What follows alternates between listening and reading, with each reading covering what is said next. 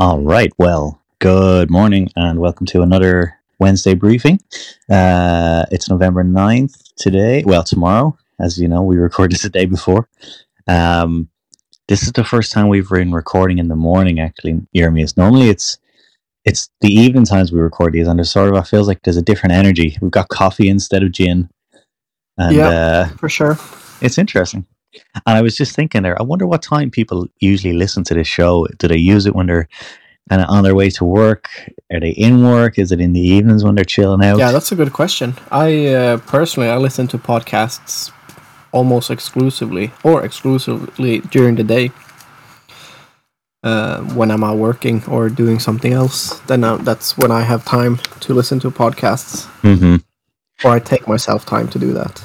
Yeah, I tend to actually go to bed earlier if if there's a particular podcast I know there's a new episode out. I get myself to bed a bit earlier just so I can kind of sit and just no distractions, sort of enjoy the conversation. Well, I suppose it depends on the podcast. Like if it was something like a 3 hour fucking Joe Rogan podcast or something, I would probably just have that playing during the day. But yeah, let us know when you guys listen. Because maybe the content can be tailored to that. Like maybe if it's a morning kind of coffee brief as opposed to an evening sipper. We could have some coffee sounds in the background, some sort of lounge sort of setting kind of thing, or some jazz playing lightly in the background. Yeah. That would be more evening though, wouldn't it? I don't know. Jazz always works. Jazz always works. We put on a bit of Miles Davis sometimes in the mornings for our coffee. Nice. But I can't wait to get into today's topic because it's one of these sort of boreal skills that I'm very new to, and this is definitely more your kind of territory. And you were on a ski making course this weekend, am I right? Yeah, a traditional all wooden ski making course. So not laminating wood together to make a ski, but from solid wood. I made mine from pine, and that was very cool. That was a lot of fun. It was so much fun to do that and to shape them, to steam them, to bend them, to get the whole process done, really, from a piece of lumber to 2 pairs of skis. Very cool, and we're definitely going to get into that because the ski as an object, even in and of itself, is quite a symbolic thing in the north, especially in Finland. Like it's kind of served its purposes very, very much. Sort of shaped a bit of the history of the country as well in regards to like the wars and things like that. I mean, all over Scandinavia. It's Scandinavia, Russia, so Siberia, and in China is where skiing has been sort of historically the biggest, has had its biggest footholds. Right, I didn't know China. That's interesting. Well, I suppose it makes sense. No, there's some peaks. Really like 5,000 year old wall paintings. Wow. In China, in the Xinjiang, I'm sorry if I'm butchering that completely, region, which is now sort of China. There's cave paintings, wall paintings that suggest that they've been skiing there. And then there's a rich history in the Altai Mountains in China. Wow. Of making wooden skis. And there's some really good and fun videos on YouTube of how they make wooden skis in the Altai region. Amazing. I didn't know. I had no idea. But yeah, let's get into that later on in this episode. But firstly, I do want to say thanks to everybody who's been joining us on Patreon so far. It's been so great to have such an awesome support network there.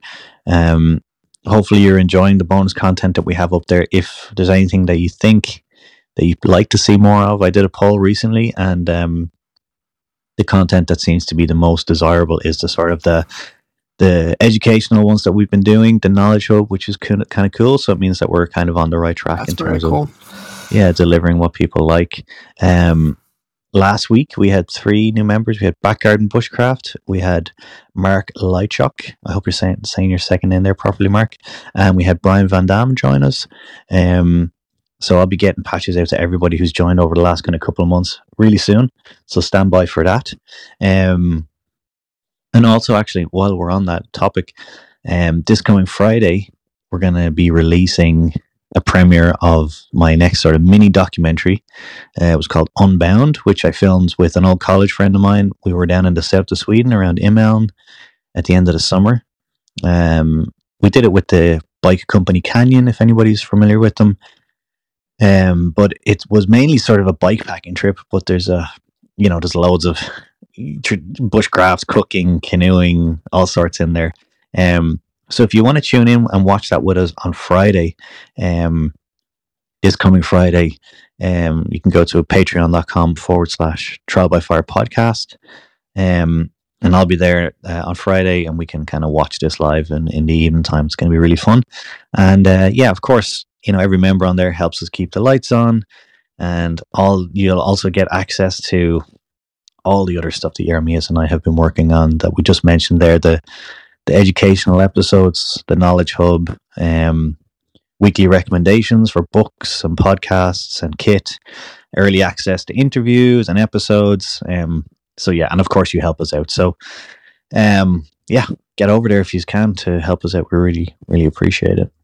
I got an email in response to our clothing episode, Jeremias, a few weeks ago, that I actually forgot to read out.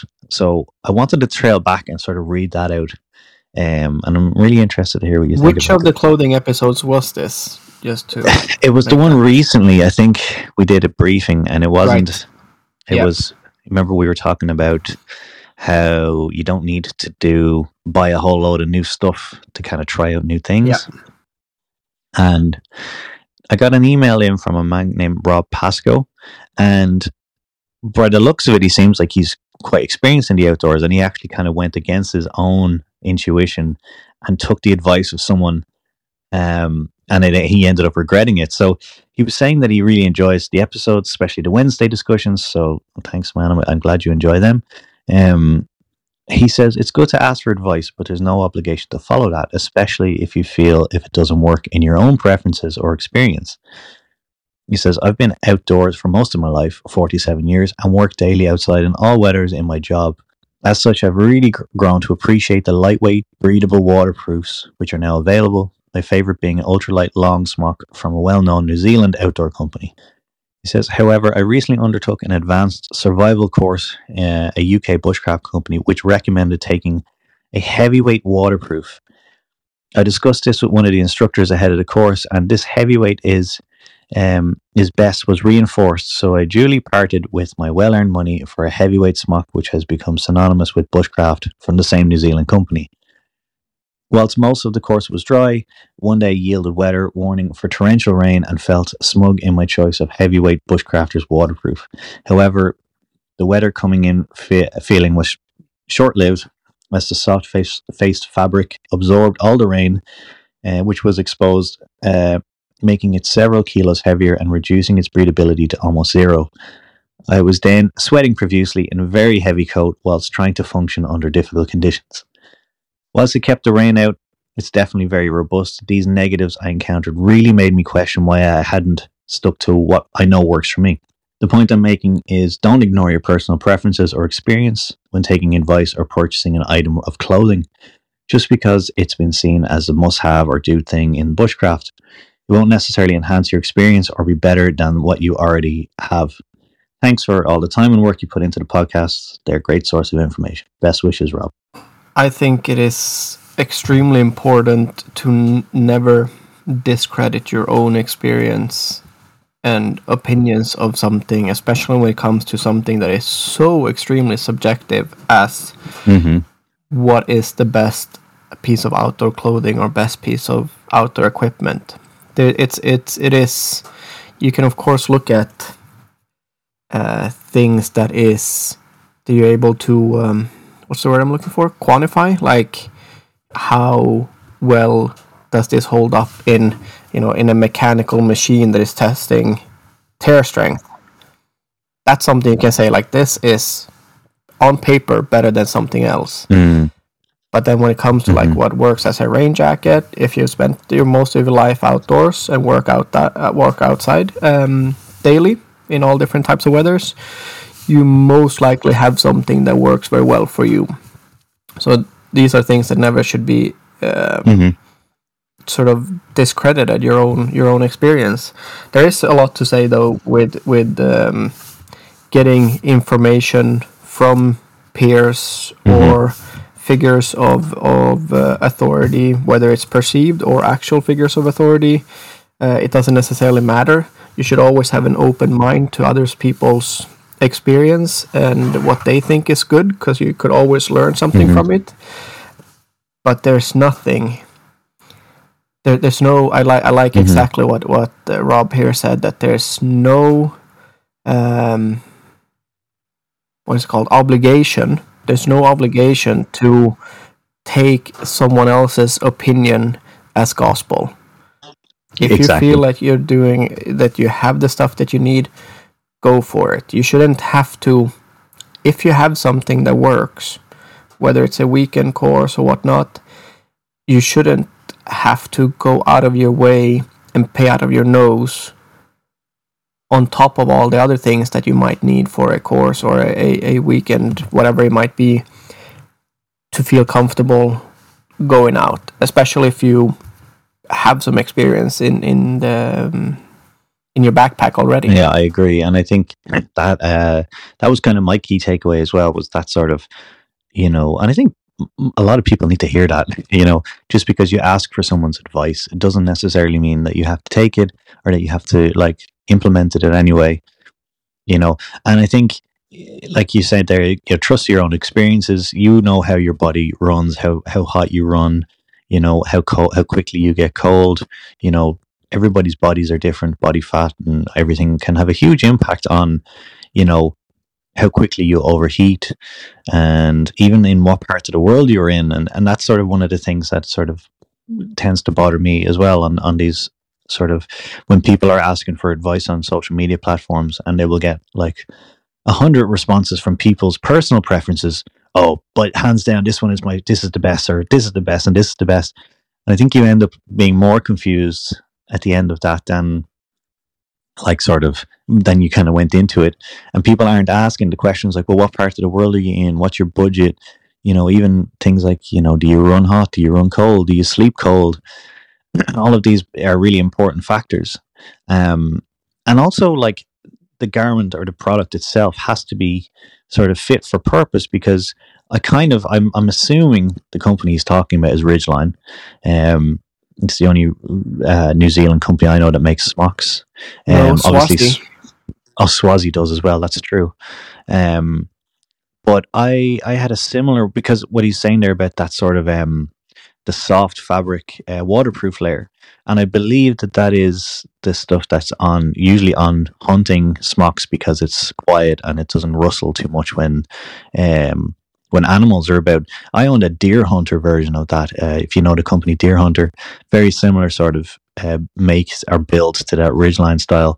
And I also found that I was extremely hot in it very, very quickly. And I realized that probably this garment isn't designed for traipsing through the woods with a backpack or whatever. It's for hunters, isn't it? It's for someone who's sort of sitting tight, hunkering down, sort of being in maybe quite a prone position for quite a long time. Something like that might be okay or valuable, but if you're out there kind of doing bushcraft stuff, maybe those big heavyweight smocks that are mainly designed for hunting are probably not the best solution anyway. So I don't know. I mean, I could be wrong about that, but that's my sort of instinct on it, based on the one that I owned, or the one that I had, which I sold after a couple of trips because it was too warm. I mean, I do like and appreciate that soft, quiet fabric, and I would, from my personal experience, I would argue that they are definitely, depending on which one you get, you can 100% use it for moving about and doing bushcrafty things, within air quotes here. Okay. Because hunting is just as diverse as bushcraft. It could be that you're sitting in a tower waiting for an animal to pass by, just as you could just be sitting in the forest doing something very, very sort of that doesn't really get your pulse up, where you're just sitting. And it could be that you're tracking an animal, then you're moving about with a backpack and everything. So it's the fabric is valuable for a lot of reasons. but yeah, his point is still very good. Don't ignore your personal preferences or experience when taking advice or purchasing an item of clothing or gear for that matter. There's so much to be said. We could have a whole episode on it in and of itself. Yeah, exactly. And when it comes to if it's suitable for hunting, if it's suitable for bushcraft, if it's suitable for this, if it's suitable for that, none of those things matters, because it's all personal preference. It's all geared towards personal preference, but all of these things are outdoor activities. So we can go back to the what defines as it being bushcraft, what defines it being hunting. Can I do both at the same time? Or if I take a fishing rod, what am I doing then?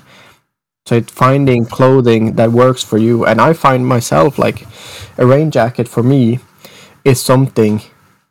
I stopped using rain jackets. Well, I do have one, which is like this sort of PVC, just waterproof, non-breathable type of thing that I use if I'm out with the dogs, for example, if I'm out working by the river and I know it's raining.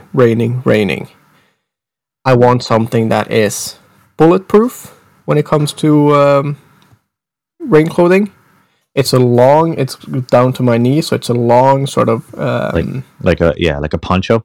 No, it's not a poncho. It's a zip up kind of thing. But if I'm out hiking or doing something like that, I will take a poncho, because from my region and where I'm at and what I do, I will be very unlucky if I'm gonna be out in 3 days of rain, straight 3 days of rain. Then a poncho that is quick to put on, easy to stow away, that I don't have to wear as my sort of windbreaker layer.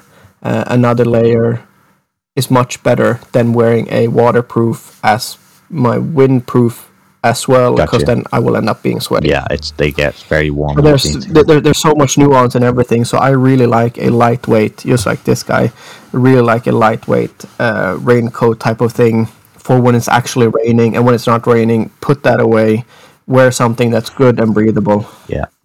No, I agree with you. I myself, I have a small Patagonia rain jacket that like that I can just, like, it kind of will tuck into itself, into its own pocket, essentially, that you can just stow away in the top of your backpack. And other than that, it's like, if it's not raining, or if it's even if it's drizzle, it'll be a long time before I go, right, I have to put the rain jacket on, because if you're not wet on the outside, you're wet on the inside after a while. Yeah. But that's very good advice for this guy. Very good advice from him. There's always, depending on where you are, depending on who you are, everything, there's always a lot of value to ask around, and then when you see, do your own homework kind of thing, and then make up your own mind. On a course, the good thing is that they should be, the instructors and the company and whatnot should be paying enough attention to make sure that you're not gonna perish, you're not gonna die from making the wrong rain jacket mistake. You might learn something very valuable from it if it's not the right one, and it might humble you if it's not the right one, but at the same time, those 300 pounds, 400, whatever a rain jacket might cost, might be worth putting on something else. Yeah, agreed. Rob, thank you for sending in that email. It's really, really interesting, and I think you're probably not the first person that's come across this sort of thing happening to them. But shall we move on to our topic today, because we're actually quite far into this episode already. I see we're like 20 minutes in, which is interesting. Well, this is a topic that I have been interested in for a long time, although admittedly I have very little experience in. Like we said, the kind of boreal skiing, sort of cross country skiing, and it's sort of its value, I suppose, up here. And what did you learn from crafting, apart from, I suppose, the technical side of hewing the wood and things like that? Was there any sort of like takeaways from it that you hadn't thought about before, in terms of the value of having a tool like this and the skill set required to sort of make them on the fly or make them as you need them. The value of it is, I didn't necessarily get a different understanding of the value of it for me, but my big takeaway from this is there's a huge difference in between the sort of modern industrial person's mind of what's something that's good versus the finds of skis, like historical finds of skis that exists. So what I mean with that is when we're making skis on this course, for example, the course instructor, he was very good at what he did, and he explained it in such a nice way of we as sort of modern people, we don't want these sort of necessarily ugliness of knots in the wood, and we think that is a weakness and a things like something that's not going to make it last as long, which like fully understand, fully agree, and it says it as well. Like it is true that that's what happens, but at the same time, back then, so skis has been around for 5,000, 6,000 years. The oldest ski, years, one of the oldest skis, BC, actually, was found in just a couple of hours south of here, and it's believed to be like 5,000 years old, 5,500 years old. Skis used to be just as anything back then. It was a tool, and of course there were artisanal ski makers that really focus on making a pair of skis. But historically, people didn't necessarily buy skis. They made their own, and when they broke, they made a new pair. And finding and sourcing the perfect piece of wood was not always the case. So a lot of the skis that has been found has a lot of knots in them, a lot of sort of things that we would consider being not good enough to make a pair of skis, because we, as modern people, we want them to last as long as possible. It's a sort of artisanal build that has a lot of value in it being handmade kind of thing, while just as spoons and bowls and whatnot and cooksas that we put a lot of effort into, and people sell them for a lot of good money, which is completely fine, and they put a lot of effort into carving. That was not necessarily what the common person was doing way back. They were making a tool to utilize. When it broke, they made a new one. So always looking for the perfect. My main takeaway was always looking for the perfect piece of wood or material to work with is not necessary. You can make a fully functioning pair of skis of something that might seem quite shitty from a modern person's perspective of what's the perfect piece of wood, right? And make it work. It might last you 1 or 2 or 3 seasons, but then you make a new pair. Right. So that's sort of the sort of. So it's the sort of beauty of simplifying everything instead of always looking for the next perfect thing. It's like make do with what you have. The ephemeral sort of quality of something that it's like you hear people say all the time, like oh, I kind of work my tools, like I look after them, but I also work them hard because they're tools and they're not toys. And I think the same can be said of like any sort of outdoor tools in general, not just a ski. I suppose you could argue it's a tool or a mode of transport or something like that. But I think it's the same when it comes to sort of our axes and saws and the knives and things. And there's no point in kind of fetishizing them sometimes when you're not allowing them or not like letting them be used to their sort of actual intended purpose, because they cost so much money. Almost sort of defeats the value of an object in and of its like usefulness then as well, like but then I think as well, like what you're saying there about not being able to get the perfect material for a pair of skis, for example. As far as I remember, Ray Mears' episode when he was in the Boreal and he was making that pair of skis. I think he said they used the wood from the same side of the tree because because the way in which a tree grows, obviously it gets more sun on one side than the other, so the tree isn't perfectly round. and it gets more sun on one side, so the tree rings maybe are slightly thicker on one side. So you have to kind of be careful in selecting like what part of the actual log you're using. So even in and of that, like, okay, you might not be able to find the perfect piece of wood to work from, but I think being smart about using what you do have to the best of your ability also kind of is a nice skill set. Definitely, and that is the sort of making a pair of skis. I didn't find it to be hard in that way, just because it is quite intuitive. If you've been working with wood before, it's not necessarily a complicated process whatsoever. It takes time. The hard part is to learn how to identify and source good material and make the most out of each pair of log or each log that you're taking down, and then to, of course, getting into a perfectly smooth finish, getting them completely symmetrical, bending them, steam bending them. So there's so many things in the process of making a pair of skis where someone's skill set and experience and expertise in it is really showing.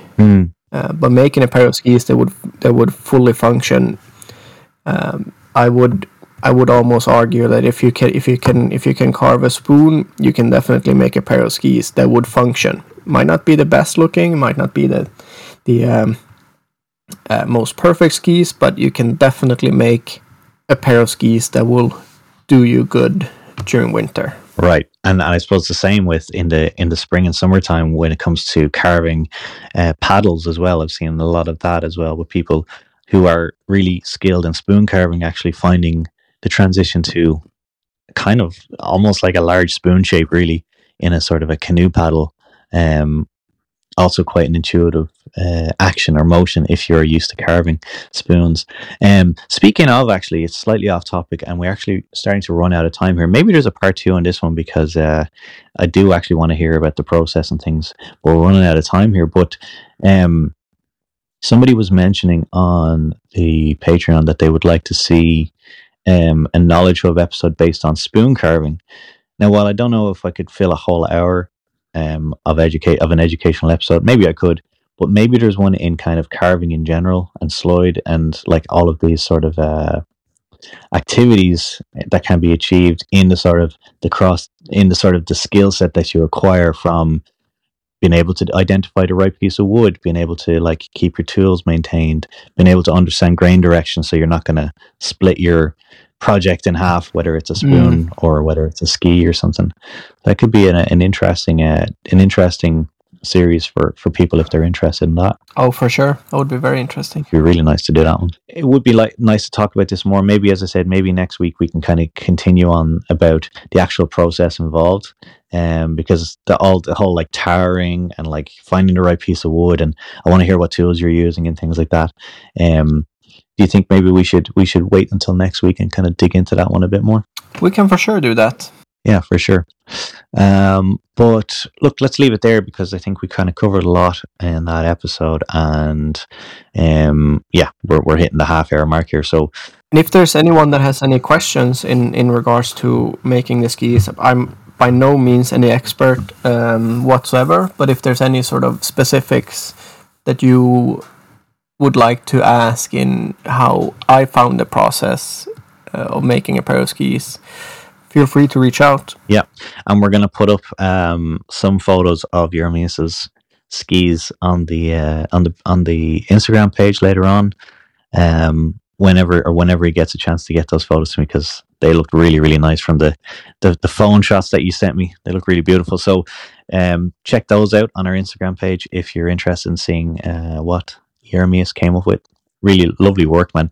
I'm surprised that they were your first pair of skis because they looked beautiful, man.